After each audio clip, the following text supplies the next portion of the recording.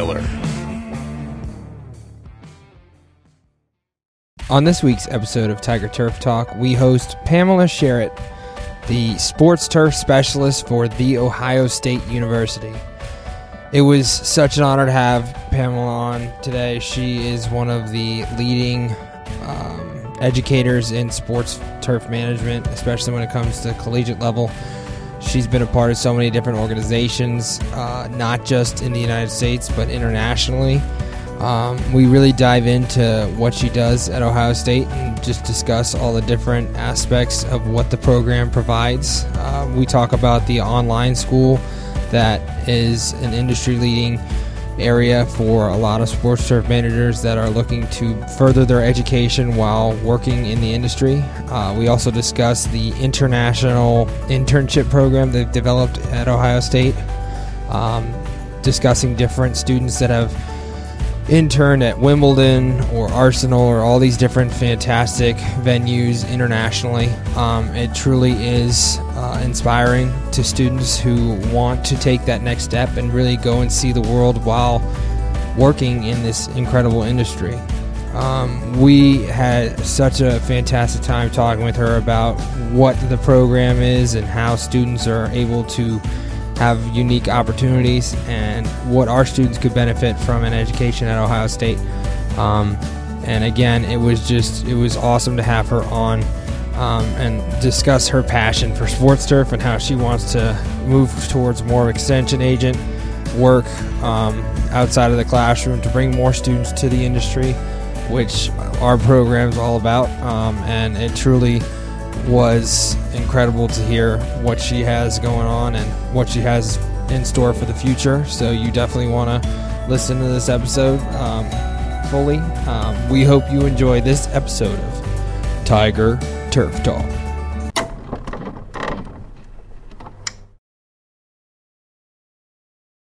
Good afternoon and welcome to the 54th episode of Tiger Turf Talk. I'm your host, Drew Miller. Today, we have on a very special guest, we have Pamela Sherritt, the sports turf specialist for The Ohio State University. Yes, I said the. Matt Brown trained me well when I did that. How are you doing today? I'm doing very well, thank you. Thanks for having me on. Of course. We really appreciate you taking the time. So, over the years, I've actually learned about you through different people in the industry and different sports turf managers that graduated from Ohio State. You're very well known. I actually had the pleasure of meeting you. You probably don't remember me, but at one of the STMA conferences. And you're from England, and you had a long time frame where you were working in England with sports turf before coming over to the United States. Could you sort of talk about what it was that brought you to sports turf and what really brought you to this point where you're at Ohio State now?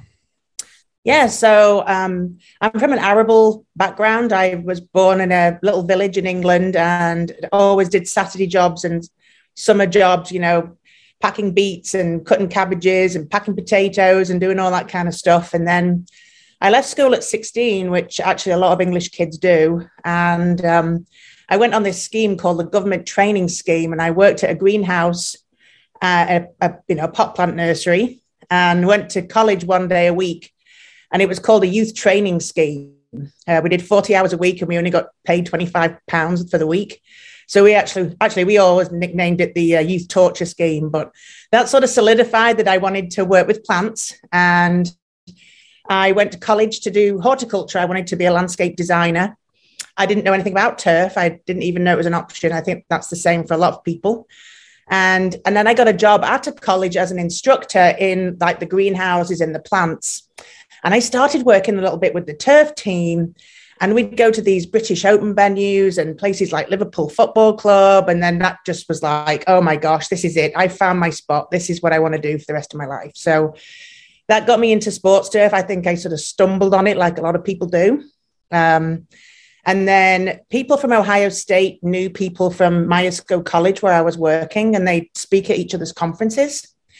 So I came over for a bit of a jolly in 1998. I came to work at the turf farm for Carl Dannyberger and just loved it. And a position opened up while I was here, and I applied for it. And right place, right time, knowing the right people, making the right connections, it all just it all just fell into place. And I got to come here as a research technician and do my master's. And so that's a long-winded version of how I ended up here. That's incredible. You got to love how serendipity brings you to the point in time where it changes everything, you know? Mm-hmm. Now, with all of that, obviously there's a difference. And we've had a few guests on that you probably know from the UK. I'm blanking right now on the people, but person from Wimbledon, Wembley, Carl Stanley, and Will Brierley. I'm sure you know them. Could you sort of speak to what you've seen sort of in your time, the difference between sports turf managers in England and sports turf managers here in the US? So I think one of the big differences that shocked me when I came here was just the extremes in temperature and humidity and things like that. So, when I was in England, in the northwest of England, when we taught diseases to students, we'd see one disease. We'd see Fusarium patch, and that would be it. We might see a little bit of anthracnose, but nothing major. We had leather jackets was the insect problem that we had problems with the European crane fly larva. But we really didn't have the insect and disease pressure that we have here. So coming here and learning that there's 12 turfgrass diseases in Ohio and perennial ryegrass gets all of them, that was a big difference. So that the extremes and the stresses that the grasses are under here with the heat and humidity was a big change. Everything is, well, it may have changed now, but when I was there, everything is sort of walk behind. We call it pedestrian mowers, pedestrian line markers, walk behind aerators and things like that. I think the groundsmen in England and groundswomen in England, they do a lot of walking. They have a lot of pedestrian and walk behind equipment. They're really careful about soil compaction. And that might be to do with the rain, because again, from the northwest of England, where I'm from, we get about the same amount of rain in Ohio. But in Ohio, we get it in these big thunderstorms. And in Liverpool, where I'm from, you just get a little bit every day. It can be quite depressing sometimes. But it does, they're worried about soil compaction and saturated soils on these fields. So I think that's probably why they do a lot of the stuff by hand and walk behind. The technology has been incredible. I think Europe has led the way on some of this fantastic technology that's coming out with, the light technology that we've got started in Holland, obviously, and just the techniques that come out. I think they take it very seriously. Football is like a religion over there, soccer, as you'd say. And so those fields are treated like hallowed grounds. And I remember taking a student to a soccer pitch, some American students to a soccer pitch on a study we did years ago, a study tour. And the groundsman, I'm not going to say who it was, but he asked us to walk with the stripe so that we wouldn't footprint against the striped grass. So that's how those fields are treated. But I see that here too. I mean, the fields over here are amazing. They look as good on the last day of the season as they did on the first. I mean, that's how far the technology's come. So yeah, those are some of the differences. Absolutely. I need a few pedestrian things in my life to lose some weight. That's for sure. And you should have brought over just the one disease, per field to the US. That'd be great, Mm-hmm. Yep. With everything, you've been at Ohio State for quite some time now. Could you sort of discuss your program and how you sort of have developed it since you first arrived in Columbus? Yeah, so when I first came to Ohio State, it was very much a golf course management driven program. Dr. Street was actually my boss for many years. He retired a few years ago. He would do the sports turf and the lawn care side of things, but it was predominantly golf, and our students were going to go off and work in golf. And then I came over from England, and my passion was sports turf. And so under the mentorship of Dr. Street, we sat down and we said, what can we do? We came up with extension materials. We developed the sports turf management certificate. We developed the first baseball field management certificate in the country and got that online. We put on seminars and short courses. We wrote magazine articles about sports turf. So really it was that developed when I first came here. That I think I was the first sports turf extension specialist in the country. I think there's a few now. It used to just be a turf grass extension specialist, and I think I was the first to actually be sports turf specific. And so John and I just looked at all the different ways that we could reach out to Ohio and the nation and get these, because there was not a lot of materials in sports turf out other than what STMA was putting out.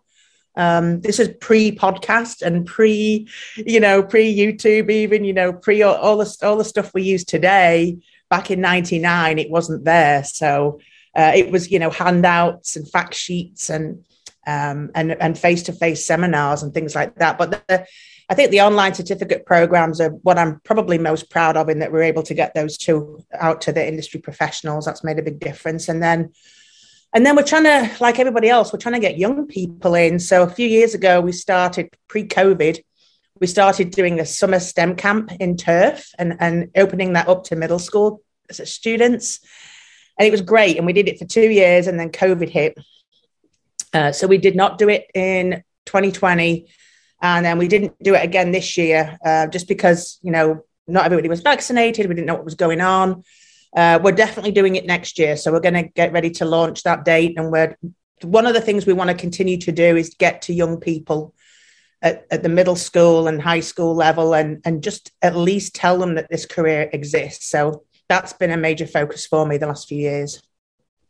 That's incredible. And I gave a presentation at STMA last year virtually, and we're actually going with our kids. I don't know if I'm supposed to say that yet or not, but we're talking about how, just again, what you're doing, just letting people know that we're a thing. It's kind of crazy to me to talk about how, like, when I was coming up, I had no idea about it. I played baseball my entire life, and sports turf manager never came into my head until my freshman year of college, which is crazy, so I love it. And that's incredible what you're doing there.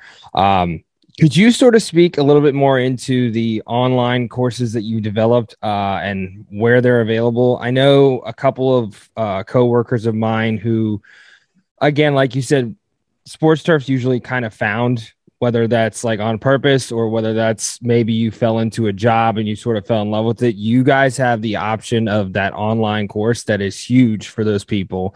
Krista Wallace, I believe, is one of the people who had that kind of situation come up where they were able to take that online certificate and apply it to his job in baseball. Could you sort of speak to that a little bit more, and how more people have been, again, sort of drawn to Ohio State because of that? Yeah, so Dr. Danny Berger created the first one in golf course management. And then I think it's about a year after that, I developed the sports turf management one. And it is, it's changed a little bit over the years. We've got a baseball one now. We've got a history of golf one. We've got an advanced turf one, advanced golf course management. And then I know you'd said on the email you would notice the Latinos in the workforce. We had a faculty member called Claudio Pacian who developed that. He was from Argentina, and he wanted to create something like that, and that's been pretty popular too. So we developed them with the premise that people want to continue their education, but they are obviously working full time and want to be able to take something at their own pace online while they're working. And then they'll be able to get a certificate and recognition from somewhere like Ohio State. And we got CEUs from the STMA. So if you are working towards taking that CSFM exam, I think it's worth 1 point, and then it's worth, I think you get CEUs for when you get your recertification each year too. So we partnered up a little bit with STMA on that. And we just wanted to make it relevant, and we tried to include as much sort of hands-on and practical information as possible. So when I did the baseball one, Matt, do you know Matt Duncan? Matt Duncan was, he is a baseball field manager, and he works in the seed company now, but he's a phenomenal guy when it comes to baseball. And so he's a Penn Stater, and I had him come down to Ohio State, and I made him wear an Ohio State polo shirt. Which I'm sure he loved that, and I'm sure his alumni are very interested in that. He said, "Just so you know, I'm wearing Penn State socks and underwear." So, I think you still won that situation, if I'm being honest. you know. But he was so great because he came down and he spent a couple of days with me and he helped me create videos actually showing people, you know, dragging an infield and talking about how you drag it properly and how you position bases and how you measure a field. And then we went down and we met with Doug when Doug Gallant was the head groundskeeper at the Reds. This is a few years ago. We went down there and we got videos of them repairing mounds and doing things like that. So it's not just, we wanted to make it so that it's not just here's a book, read this book. And when you've read this book, take a quiz.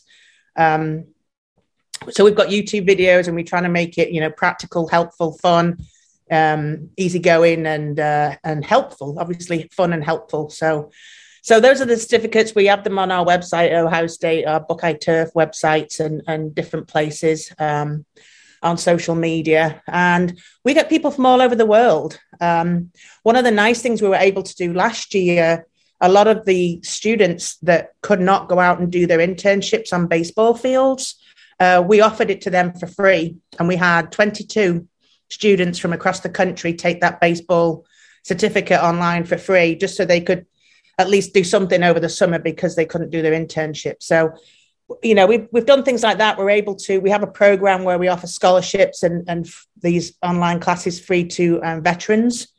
So that's something nice that we like to do.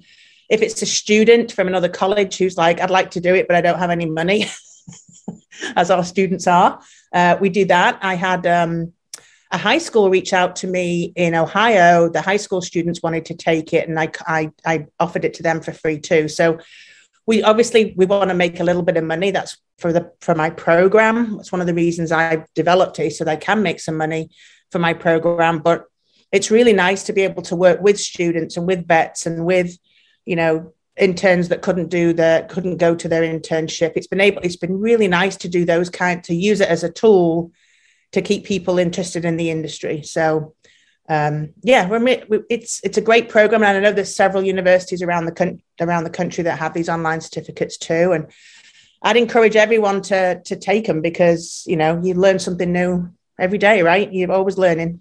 Absolutely. Especially in our classroom when kids find ways to break things, you know, always learning how some things can happen in certain ways. But no, that's incredible. And I think you guys and maybe Penn State were the leaders in that. So it's definitely incredible to see it's expanding to different schools. I think Virginia Tech just came out with theirs this past year. I could be wrong, but I'm like, again, it's you guys have had it for so long and it's great to see elsewhere. I think Georgia has one too. Yeah. That was the other one. I was like NC State, maybe. I could be wrong. And then Georgia sounds more correct. I apologize. With that, how have you seen your role change at Ohio State? Maybe in good ways and maybe in bad ways since you first started there back in '99? So when I started here, all the staff were paid hard funded by the university, and then some of the staff were paid by the programs that they served. All the funding got kind of changed. And if you remember, we went through this, you know, the sort of a depression and the stock market and all that was sort of right after I got here. And so I went I went on soft money. So Dr. John Street would do research that would help pay for my salary. And then we'd put on short courses and things like that to raise money. And then the department came to me and said, okay, hang on, we can help you here. If you teach classes, we can more than justify, you know, going back to paying you hard funded. So about 10 years ago, I started teaching one of the plant science classes for the department, as well as my sports turf classes. And now I'm up to about 1,000 students a year that I teach. And I'd say the good thing about that is that I get to interact with 1,000 students a year. But the bad thing about that is that I don't get to have personal relationships with those students. It's very difficult to come up with fun, hands-on stuff that you can make really good connections with students when you've got so many. So like this semester I have in my plant science class, I have 250 students. And in my sports turf management class, I think I have about 60. So it just becomes a challenge to make those connections because I like to have relationships with the students. I don't want to just, be grading assignments and ticking boxes. I think those relationships, especially if we want to get people in the industry, we've got to build those relationships. So that's what's changed. And so because I'm teaching so much, I haven't been doing as much outreach and extension. I still do a lot. I still speak and write articles and do things like that, but there's so much more that I want to do. I'm so excited about all these different things I could be doing. I could be out in the state, recruiting and giving, one-day seminars somewhere, or going around the high schools and talking to the students at these high schools, these ag programs, because there's quite a few ag programs in Ohio. So there's so much more that I want to do. And I have a new chair now, Dr. Doug Karcher. He'd be great to have on your show. He's a turf guy. He's from Ohio, but he was a professor in Arkansas for many years. So he's on our new department chair, and he's really excited and really enthused about building the turf program, recruiting young people.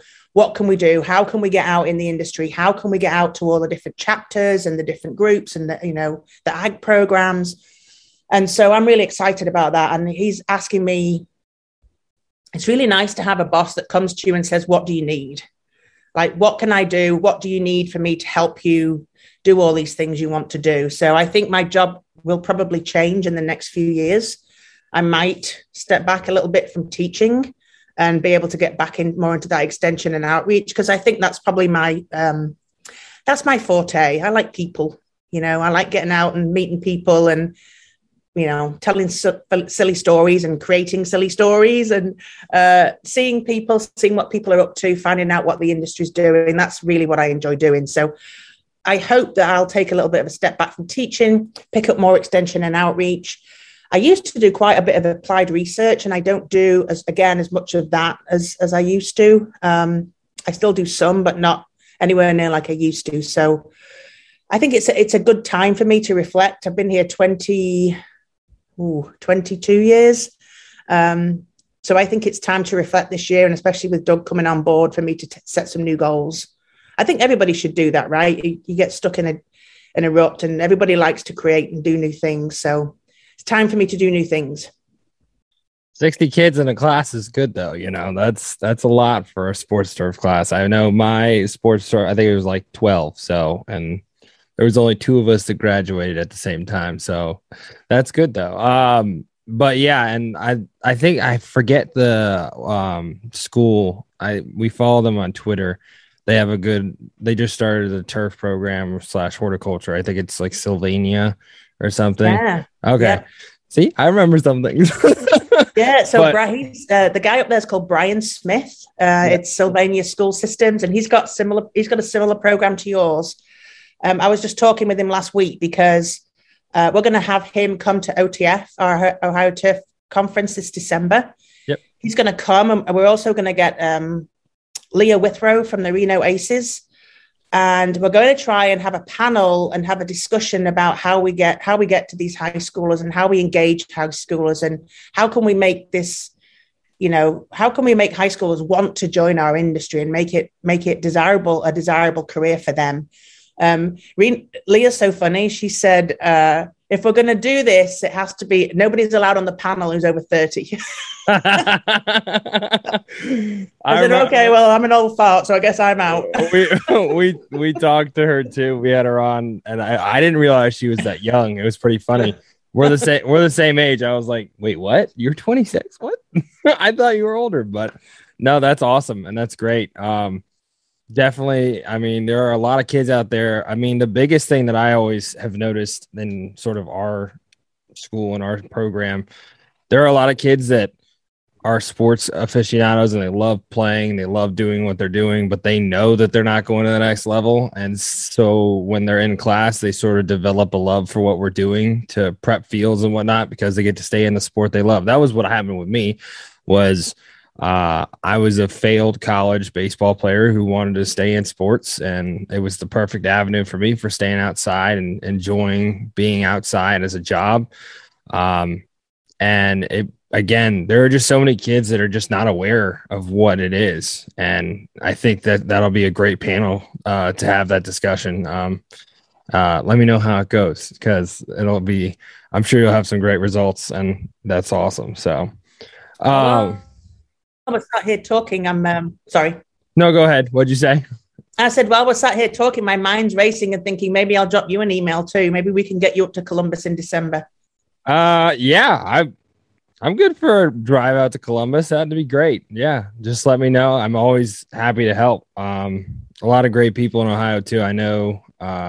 And I'm sort of going to segue into more questions with all this. Especially in the immediate Columbus area, there are a lot of sports turf managers that are sort of readily available to your students. I know Matt Brown worked for the Columbus Clippers, and you have the Columbus Crew in town and everything. And sort of goes along with that. How well are you able to sort of connect the students to those people, whether that's working on the grounds crew at Ohio State, even though a lot of it is artificial, it's still part of our industry and still good to know. What has that been like for you to sort of make those connections with those sports turf managers to students that are looking to enter the industry? So on a regional level, it's very easy. A lot of the groundskeepers that we have in and around Ohio are Ohio State grads. And so if they have a job opening, they'll email me or text me and I'll get that out to the students. Anytime we want to visit, anytime I want a student who wants to reach out to a sports turf manager, I don't think I've ever had an instance where a sports turf manager has said no. And so regionally, it's been very easy, and even internationally, you know, you're going to go into STMA. I always bring a group to STMA, and I make sure that I tell them, would it be nice to win the quiz bowl? Yes, but the most important thing is that you dress well and you represent the university and meet as many people as you can. Get out there, go to all the receptions, meet people, because it is a very friendly industry, as you know. One of the things we do have at Ohio State, and it's very unique to Ohio State, we have an international internship program run by a guy called Mike O'Keefe. And he's run that program for 3 or 4 decades. And he sends American green industry students out to Europe and Australia and Asia. And he also brings in students to America. And so I've been able to send Ohio State students to places like Arsenal Football Club, Wimbledon, golf courses in Ireland and Scotland and England and Australia. So I've been able to do that for Ohio State students. But Mike doesn't just do that for Ohio State. He'll do that for any college in the country. So John Sorokin, Tennessee, he's sent Tennessee students over to Europe through Mike O'Keefe. We've helped guys over at Brigham Young, Michigan State. I mean, Mike will work with any turf program in the country to make those opportunities available to the students. And that's been incredible. We've had people like Dan Bingle was an English student who came across, and he worked at Columbus Crew, and now he runs the grounds at the American School in London, England. But he's got those connections with the Crew, so he'll come over and he'll visit, and he'll go and he'll volunteer at a big Columbus Crew game because he's still got those connections. I've probably sent about 10 students over the years to Arsenal Football Club. So people like John Torres over at Philadelphia Union, he worked at Arsenal, and so. You know, we've got those international connections too. Amy Wilbur, she's an ex-graduate student of ours who's now down at Mississippi working on her PhD.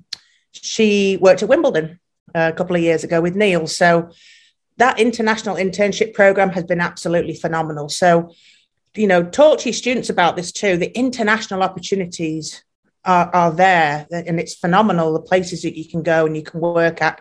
Through people like, you know, the Mike O'Keefe helps you navigate the visas and everything like that. But COVID hit hard last year and this year, but hopefully we'll get back to where we should be. All we can do is hope, right? I think we're getting close with the vaccination rate. I don't know, but I'm trying to stay hopeful, you know, for herd immunity. We'll see. I can't can't keep up with all of it, to be quite honest. But with that, one of our students actually, I have alumni at a few different schools now. One of them wants to go over to Wimbledon, and I haven't talked to Will yet, but He's one of those kids that's looking to study with turf. That was one of the reasons he entered turf management, was the fact that he could go and work in different parts of the world and see the world as he's doing it. So definitely, I couldn't agree with you more. The opportunity is endless. Especially, and another thing, when we talk about kids who are interested in going into the industry, I always tell them, it's not something you do to like get super rich or anything like that, even though there's great opportunity to make a lot of money. But it will take you wherever you want to go in this world, no matter what. If you want to go live in a no-name town in the middle of Kansas and be happy in your small town and work on a golf course, there are golf courses in Kansas where no one knows where you are and you can enjoy your life the way you want it. If you want to go work at Wimbledon, you can work your butt off and work for Will and Neil and try and work your way up to a full-time position, and you're in England now for the rest of your life living your dream. But there are so many different things that, again, a lot of industries don't offer that ours do, and I think that's a big thing that has starting to come up in conversations with the STMA. It's starting to come up as a sort of recruiting point for individuals for the industry. So it's great to see. And your program, again, like you said, it's world renowned. I mean, we knew about it when I was in college, and I even tried, I think once. I was hesitant because I'm not really a world traveler, to be quite honest, but I was thinking of maybe trying to go over to England, but then I was like, I'm going to stay put and I'll go over to Pittsburgh or something, With all of this, though, like you said, you've had graduates who have gone to these different places. I know you have Weston. We had a Weston on as well, Appenfeller, and then like my former boss, Matt.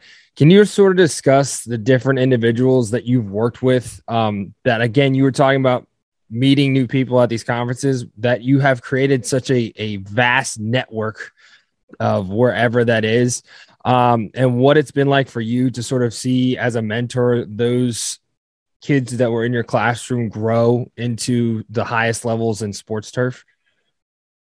It's been phenomenal. I always start my classes, whatever class I teach, of talking about what I hope my legacy will be, which will be students and their success, and then asking my students what they think their legacy might be. So it's phenomenal. You see someone like Wes Appenfeller who I mean, is in Austin, Texas right now. And then he's mentoring Rachel Klein. Rachel was a graduate of ours who went over and she worked at Everton Football Club last year. She actually got stranded. She got over there in March of 2020, and then the whole world shut down. And so she was stranded in Liverpool, England on her own. And you know what? She was given the opportunity to come home and she didn't. She stuck it out and she ended up completing her internship. She came back here and got a 4-year degree, and now she's at Austin with Weston and he's mentoring her. And so it's really nice to see these people that I came through our program, and now they're out there and now they're mentoring the next generation. It's just absolutely phenomenal. We do seem to have a really good network in the soccer, in the MLS. We've got a tremendous amount of Ohio State graduates in the MLS. We have some in the NFL and major leagues and minor league baseball too. But and I don't know whether that's because of our connection with Arsenal and that program we've had, but it's been phenomenal. It doesn't get any better than that. It doesn't get any better than seeing a graduate of Ohio State. We've got Matt over there at the San Francisco 49ers. We've got, even Dave Meller. He's Boston Red Sox. He's an OSU grad before I was here, but he was an OSU grad. So it doesn't get any better than that. And like you said, it doesn't have to be a major league stadium either. We've got graduates who, I've got a good friend, Ryan, who he ran the Columbus Parks and Rec fields for many years. And now he started his own company and he's out there building fields and creating his own legacy. He's building fields for high schools and working with these different groups and doing some charitable work for different groups. And that's pretty awesome too. It's, and then I've got students who work in, like you said, little park and rec districts in the middle of nowhere, and they're living their life, man. They're living their dream, whether it's Montana or Oklahoma or wherever they are. They're loving they're loving their life. They're enjoying their work. They're loving their life. And it doesn't get any better than that.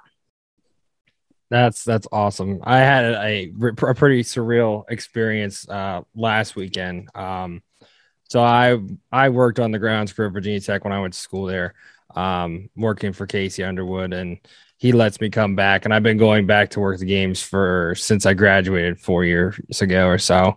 But this was the first year that I showed up, and my kids are on the grounds crew. My alumni are on the grounds crew there. So I actually worked a game with two of my students, and I was like, well, it's kind of a crazy moment, to sort of walk onto the field in the same sort of position as they are and see sort of your work show something. So yeah, I completely understand. It's a crazy feeling, but I'll get off the sappy stuff. I apologize.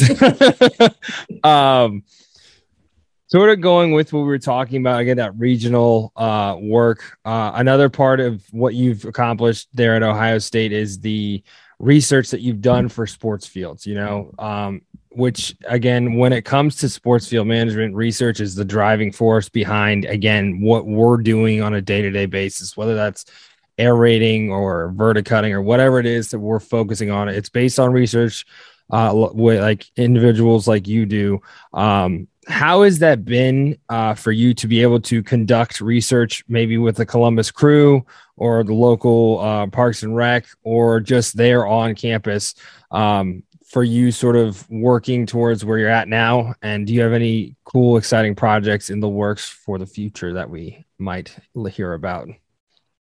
So the research that we do at Ohio State, like every other turf program across the country, some of the research we do is product evaluation. So whether it's herbicides, insecticides, disease, fungicides, anything like that. So we do some product evaluations, and then we have several graduate students who'll work, who'll pick a project. So we've got one right now. She's called Cassie. She's working on shade. She's working on turf grasses that grow in shade.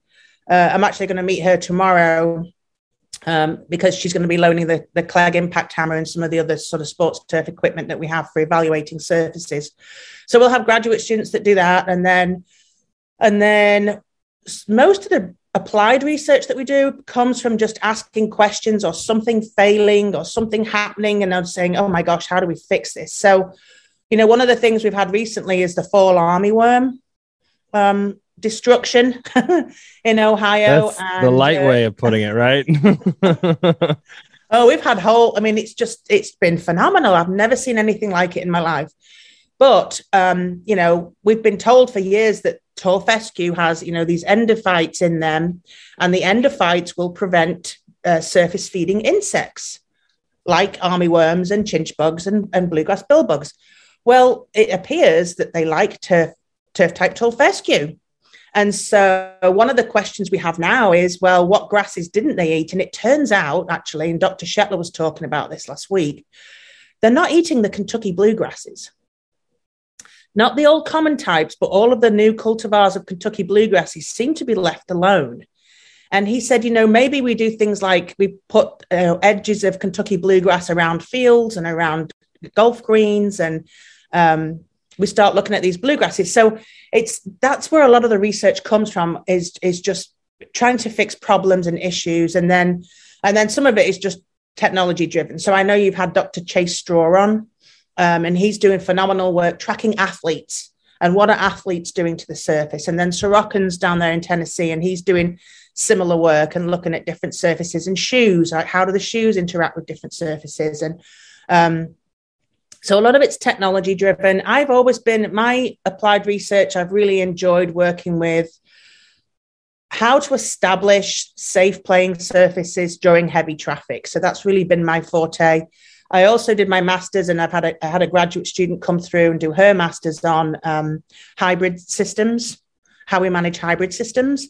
So turf grass selection, establishment, hybrid systems. I've done some product development, mainly with plant growth regulators. So I did a lot of work with growth regulation under traffic, things like that. So I do a lot of the agronomic stuff. I don't do as much as I would like. Again, I would like to get back into that.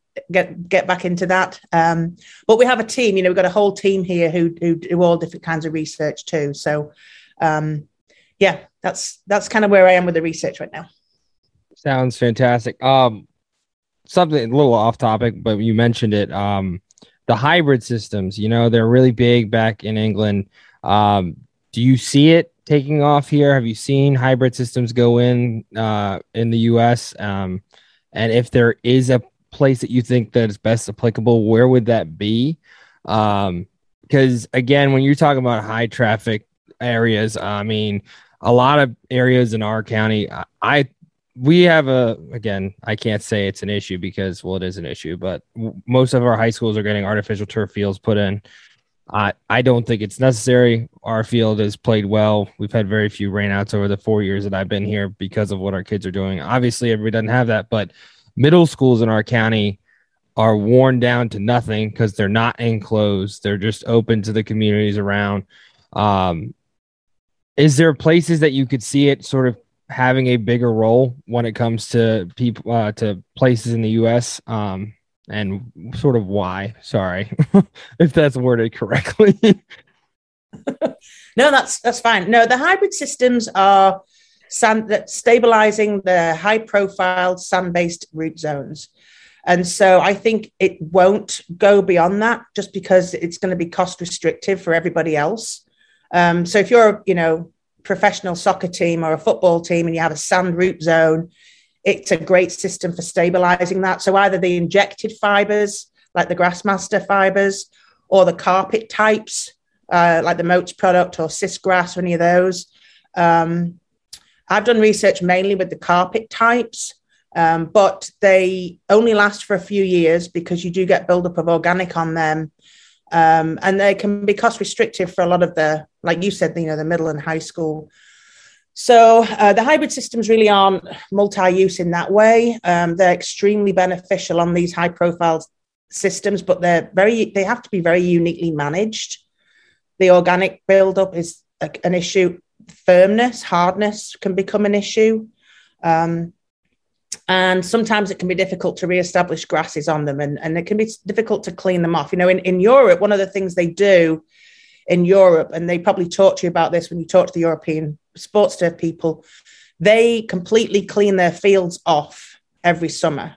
So like at Manchester City, after the last game, they go in and they take everything off right back down to the root zone and reseed fresh for the next season. But, they've got time to do that. They've got from, early June to mid-August. I know it's still a short window, but they've got that window, which because of the times they play. Columbus Crew is going to play till, end of October, beginning of November, and start again in March. And in between, we've got snow. Gotta love it. And that might be one of the reasons why we don't have the hybrid systems as much in America, is because we have these extremes. We have very long playing seasons and very short windows of opportunity for renovation. And I think the money can be an issue as well. What you do with those middle school fields, they've got to invest, they've got to appreciate, you've got to get the message out that if you want a nice field, you've got to put the investment in. You've got to have product, and you've got to have, I've been out and done extension visits, Drew, to so many school fields, and they'll say, we have the money. What do we do?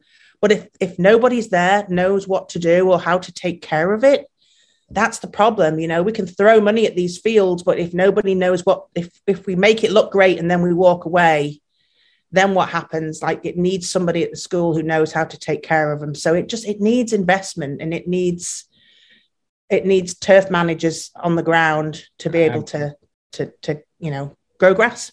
Couldn't agree with you more. I pitched a couple of years back, 2 sports turf managers for like the big cultural practices, like a spray tech, aerating, verticutting. So you have one on each end of our county, and they're doing all of that work. And then they have a assistant athletic director in the building who's like, they can do events for the athletic director, but at the same time, they're trained on the basics of mowing, and all the stuff for painting and all that. So again, like with that, you have the day-to-day, but on the upper level of the county, you have the rest that is being taken care of by those two individuals, which probably isn't enough, but at the same time, it's a start, and with our kids, we've been able to get a lot of that good information out to athletic directors in our county. We're actually going around working on different fields. We just got a walk behind aerator you're talking about earlier. We're going to help a bunch of different schools alleviate a lot of their issues that they have with their fields when it comes to drainage and just overall compaction that they're having in their playing surfaces. So it's been great, not just for our kids, but also for our county with our program to sort of spread that knowledge and understanding and the significance of it, because again, a lot of people, back to the not knowing what a sports turf manager is, they just expect the field to play, right? So I couldn't agree with you more on that. You sort of brought it up with the fall armyworms, and I had the question written out about it. When it comes to extension and events like this happening, there have been so many posts on Twitter about fall armyworms here, there, and whatnot. It's one of the biggest events again for turf grass this year that has occurred. What is it like for you to sort of work cross region, maybe with a Dr. Goatley, or like you were talking about Sorokin at Tennessee and Chase down in Texas, sort of discussing different subjects while they're sort of happening in real time, events like this, if it's just this time or if it's again maybe more than just the state of Ohio. What is that like, and how are you guys able to sort of share data and ideas on certain things? Like you were talking about bluegrass, they don't go after the new cultivars. Maybe we can do surrounding things, sort of like a marigold around your garden, stuff like that, where that is a game changer, and what is that sort of like for you and for the other professors again in the US? Well, this might sound a bit trivial, but I think that Twitter has become the ultimate platform for turf people. So when the fall armyworm thing hit, obviously we're very fortunate here because we have Dave Shetler, entomologist, who I text him all the time. If I can text Dave, I can call him, I can email him, I can get an immediate response. And we're very lucky to have him here. Even though he's retired, we won't let him go. But what I did during the fall armyworm is that I would just make sure I read and followed what all the other entomologists around the country was saying and doing. So like Rick Brandenburg and Doug Richmond, I've got their names written down on this piece of paper next to me on a pad. Doug Richmond was posting stuff about the fall armyworms and how to, what to do about it and how to recover your turf. And Rick Brandenburg was posting stuff, and I follow these people and I make sure I read everything that they're doing so that I can disseminate that information out to people in the state via social media or email or whatever, on our website, whatever we need to do. It's very rare that I'll pick up the phone and have a phone call with someone like John Sorokin, but we text and we follow each other on social media. And I think social media is probably the one way that we all connect. And definitely Twitter seems to be the cool place where all the cool turf people hang out. That is true. Twitter's definitely the turf world of things, I've seen some Instagram stuff come up, but that's way more lawn care than anything else when it comes to ours. So nothing wrong with that, but I know sports, turf, and golf are on Twitter. So definitely. With everything that sort of goes into sports turf, one of the big things that a lot of people obviously know is the STMA and the role that they play for, again, just sports turf managers in general. Could you sort of talk how the Sports Turf Managers Association plays a role in your position as an educator at a collegiate level, and how you sort of seen the organization sort of grow in that sense of playing a role in what you do over the years? Yeah, so I joined immediately when I came in 99. And, the very first thing that happened when I arrived, the OSTMA, the Ohio chapter of the STMA, Boyd Montgomery was the president at the time. And he literally called me and said, "Welcome to Ohio. We want you to be on the board." Sounds like Boyd. I called him the other day. So I have never come across anything like that before, Drew. I've never I had never come across an association that just said, welcome, come help, be on the board. You know, it used to be sort of, you know, you used to talk about it being the gentleman's club. You know, it was unless you were known and you were asked and invited, you didn't get a voice. So to come over to the United States and immediately be asked to be involved was just, it blew my mind. And then STMA, same thing. I went to my first STMA conference in 2000 in St. Louis, and I was a female. I didn't know anybody. There was virtually no women there. And I was just, Marty Kaufman came up and introduced himself, and then he introduced me to 10 more people, and then they introduced me to 10 more. And I came home with like 1,000 new friends. So this industry is just incredibly friendly, open, friendly, accepting. So I think that's the unique thing about STMA. And I've served on the board, and they purposefully talk about our association being a family, being inclusive, being friendly, helping each other out. They use those words a lot, and they make a point of doing that. They want to make sure everybody's included and nobody feels, you know, lost at a conference or anything like that. The information they've put out, the CSFM certification, and now they're going to have another one, right? They're going to have one like a pre-CSFM. They're going to have a different level of sports turf specialist, I believe. It's more geared towards my students at the high school level and kids or individuals that are trying to get started in the industry without like really going to college. You know, I have a student, he's right now discussing, I haven't talked to Chad yet, but he wants to go maybe work for Chad Price down in Carolina Green to sort of see if he wants to pursue turf. But again, he's intrigued by the farming part of it and being able to install. So he's thinking about doing that. And one of my things was recommending that program and that certificate to sort of, again, have that. At least you can say you have this, you know, and it's great for a lot of people. So sorry to interrupt. No. I think what you're doing is phenomenal. And yeah, that certificate program that STMA's brought out is great. I mean, that's the kind of thing they're doing. They're not just bringing out educational materials. They're bringing out programs that will give more professional recognition to the sports turf manager. And that's really important.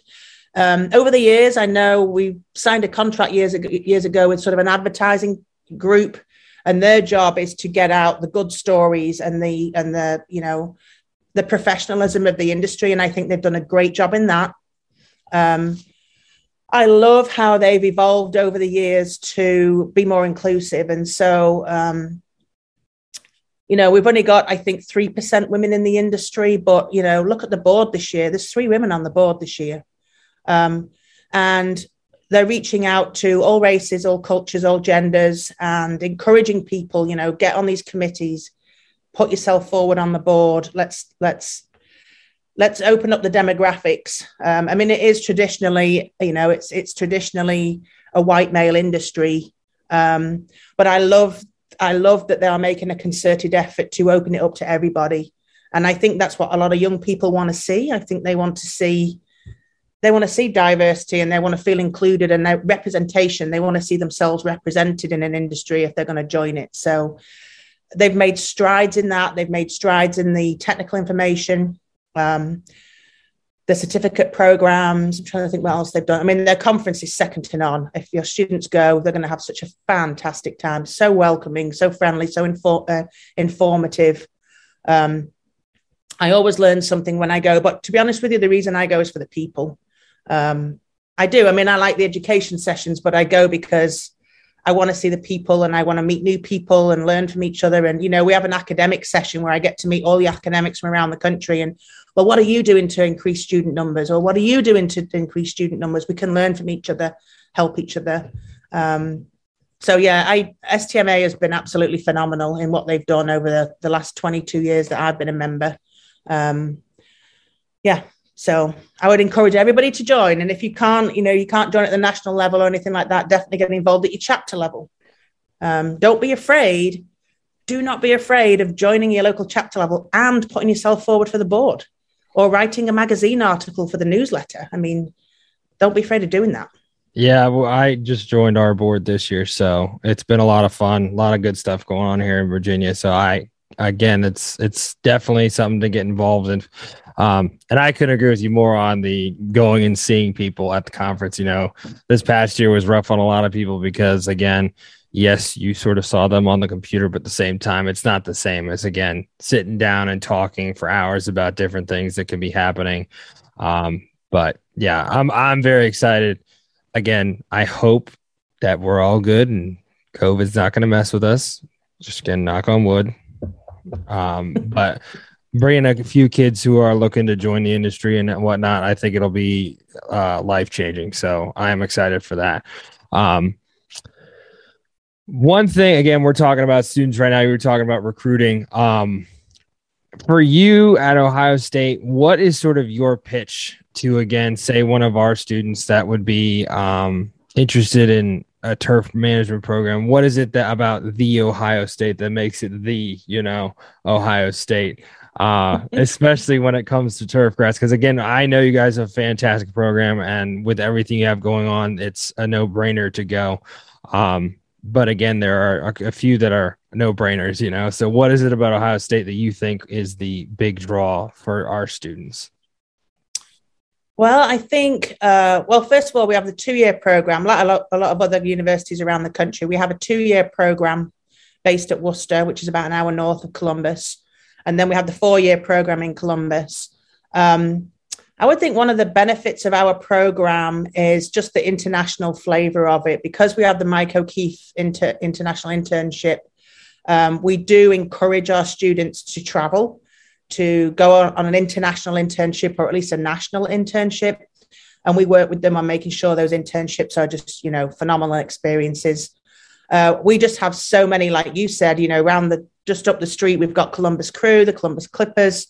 An hour away, we've got the Cincinnati Bengals, the Browns, the Indians. We've got some phenomenal turf managers in town that come and do guest lectures, and we do visits, My sports turf class right now is online. But when I offer this in face-to-face, we go out and we visit all these places. We'll go over and we'll see Brian Gimble at OSU Athletics, phenomenal facilities there. He'll take students and I've got students that will work for Brian part-time around their classes to earn extra money, or they'll work on the golf course, or they'll work at the turfgrass research facility with us at the same time as taking classes. So that's good for 2 reasons. Number one, they earn a bit of money. But number 2, they develop relationships with us. So we've had students that are, let's say, in ag business, and they work at the turf research farm just because they want some extra money. And then they're like, what is this industry? This is turf. You can get a career in turf, and they'll switch majors.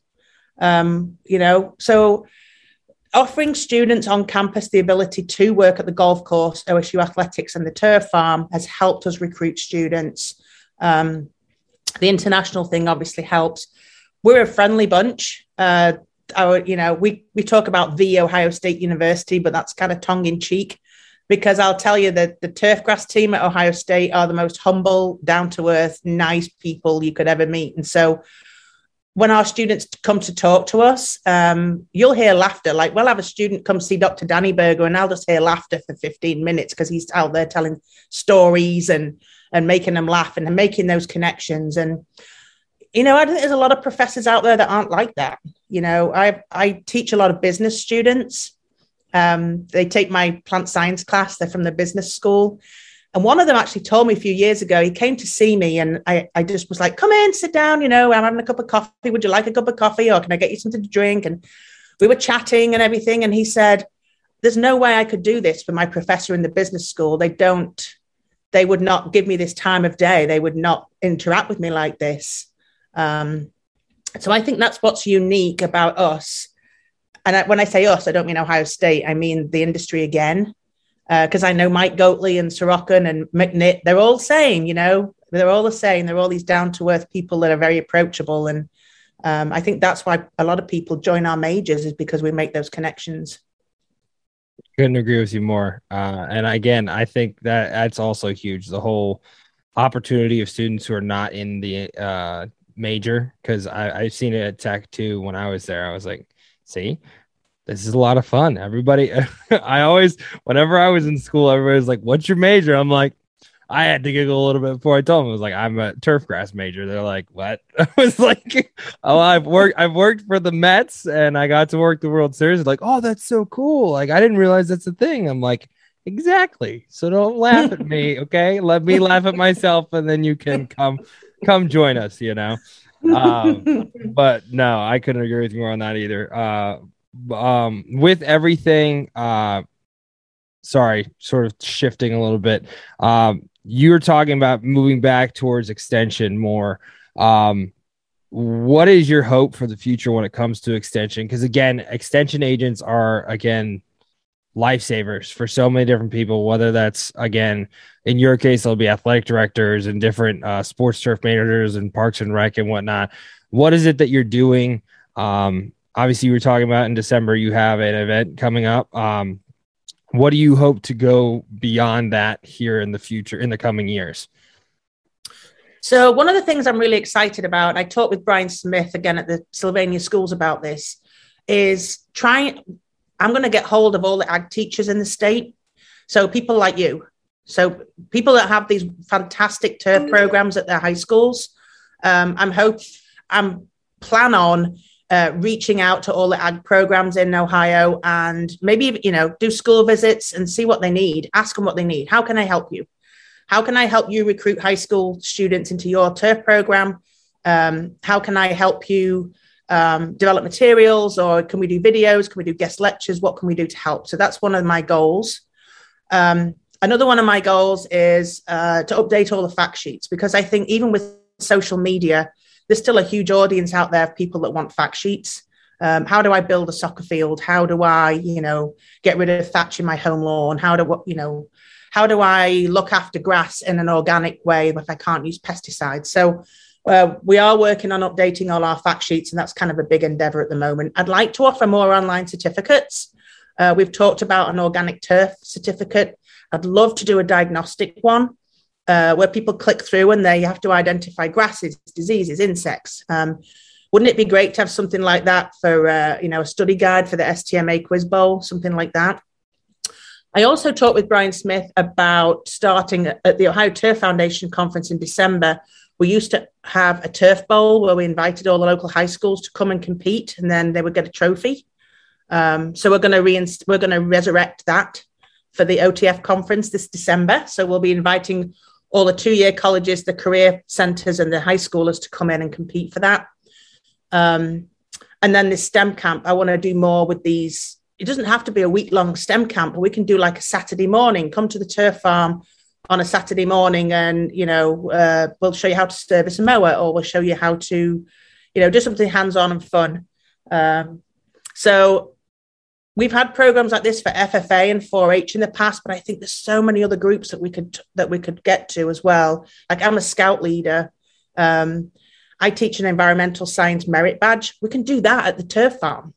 We can bring in scouts from all over central Ohio and say, Saturday, whatever day, come in and you can earn your environmental science merit badge. You're going to be at the turf farm. Oh, and by the way, while you're here, I'm going to tell you about this great career in turf. Works out perfectly. Those are the kinds of things I want to do. I love the camp. The camp is huge because, again, depending on what you're doing, it's going to catch the eye of at least 2 or 3 of the 20 kids that are there, and that's all it takes is to make that next step towards, again, maybe joining Brian's program and then coming to you after that, and I think that at that age, especially going into, say, a high school or a middle school, like having an idea, it's crazy to me how it's become, especially in our county at the 8th grade year, you have a decision to make of what school you're going to. And we have all these different specialty programs from ours to plumbing to, again, the AP programs / IB, all the educational based ones that are more appealing to people because, again, college ready and whatnot. But at as an 8th grader who's, again, I think it's like 13 years old. I could be wrong on that age. I apologize. I don't pay attention to ages when it comes to grades. But they're making like a college level decision with their high school, and understanding like, okay, well, if I'm going down this path, this is what I want to do, but at the same time, again, it's just a completely life-changing choice, high schools where you meet a lot of friends that you hold on to later on in life and whatnot. So again, it's crazy to me how, again, we are seeing that like decision going lower and lower in a kid's life, you know, when it comes to their age. So yeah, I think the camps are huge. I've talked to Dr. Goatley about doing camps and whatnot, you know, outside of the FFA. I know here in Virginia, they just now got a CDE, which is the competition at the state conference for FFA, which apparently they've been trying for like 10 years. But I would prefer to take kids down to Tech for a week, if not just for, again, what the FFA wants, but for just turf and for just Dr. Goatley to have time with kids and show them whatnot. We go down for a field trip, and that field trip alone, there are so many opportunities for our kids to learn. And I think I've had like 7 kids that have come home from a field trip and have said, I want to go, I want to pursue turf, you know, like just from a field trip. So again, I think the camps are incredible and definitely run with those. So, we sort of wrap up each of our podcasts with these 2 questions. Sorry again to shift on you so quickly. If there was something that you wish you could know when you first started in the industry, maybe this was in England, maybe this was here at Ohio State, what would that, and it's not to make life easier or anything, but you wish you knew, what would that be and why? What did I wish I knew? So I have, and I think a lot of people do, and actually I think a lot of British people do, we have imposter syndrome. Do you know what that is? I do not. I'm going to be honest. I do not know. It's where you feel like you're not good enough to belong. Like, you know, it's like being invited to a meeting and sitting against the wall and feeling like I can't say anything. I shouldn't say anything, you know. So when I first got here, I had imposter syndrome. You know, I was this young girl from England, and here I am in America. And people are listening to me. And I was going on these extension visits, and these like awesome sports turf managers were asking my advice. And you just feel like it's just, you can't believe that you're in this position. You don't feel like you belong. You don't feel like you're entitled enough to be in that position. So what I wish I knew back then, and I'm getting better at it, is to not feel like that. Years ago, when we went to the Women's Forum at STMA, we got given a book by the CEO of Facebook. I forget her name now. Anyway, she had this chapter, and it was called Sit at the Table. So if you're invited to a meeting, sit at the table. They've invited you to the meeting because they want your opinion.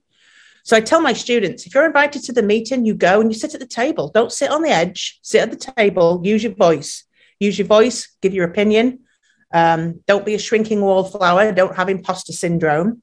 You're invited because they want you there. So that's one thing I wish I'd have known earlier. I'm getting better at it, but I wish I'd have known that earlier in my career. I'm going to use that. I love that. That's awesome. You know, the saying, you know, again, like it's a high school student's sort of worst nightmare to have to talk in front of a group sometimes, you know, and having kids understand that they do have a place in this world and they're going to find it, whether that's turf or something else. You know, that's one of the biggest things as an educator in high school you're trying to achieve for them, you know. So I think that's definitely something that is of good use to children of that age, you know. And even again, like you said, us, I'm very much like that. I'm like, I'm here, but call on me if you want, but I'm not gonna say anything until I'm spoken to, you know. But no, I definitely need to live by that too. So with everything, again, and I can't thank you enough for all the time. The last thing we usually ask, again, this is more geared towards our students here at Brentsville. What would be your best words of advice for them looking to enter, again, that next stage in their life, you know, whether that's turf industry, college, going into the workforce? What would be your best words of advice for them and why?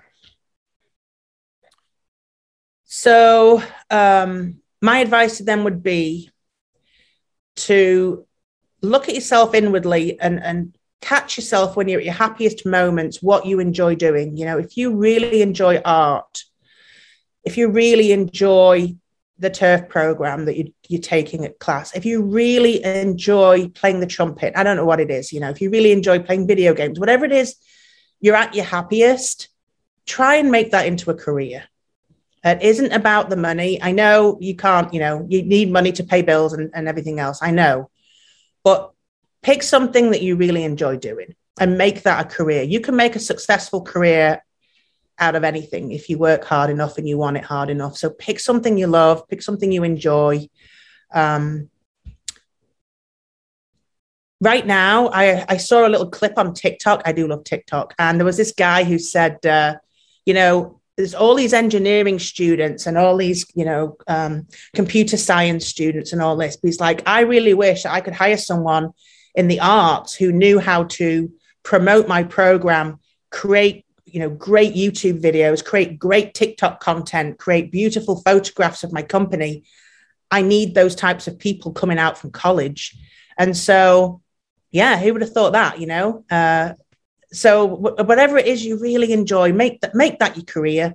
And then it won't feel like a job for the rest of your life. I'm so lucky. It never feels like a chore. I'm never bored. I never get up in the morning and go, oh God, I've got to go to work. Like I love what I do. Make sure that's really important for your quality of life. Pick something you really like to do. Perfect. Yep. That's definitely a huge thing. And that's crazy to me because I sort of found that in teaching too. I sort of fell into this. This was not my plan, but being able to teach while teaching my passion has been sort of the greatest thing I've been able to do in my life. So I again could not agree with you more on that. So I want to say thank you so much for taking the time. And again, I'm sorry for moving the date and everything, but this was phenomenal. I had a great time. And again, everything was absolutely perfect. So we really can't thank you enough. Thank you so much for having me. Say hi to your students. I hope I'm going to meet them in Savannah, Georgia. Yes. But actually to see each other face to face would be fantastic.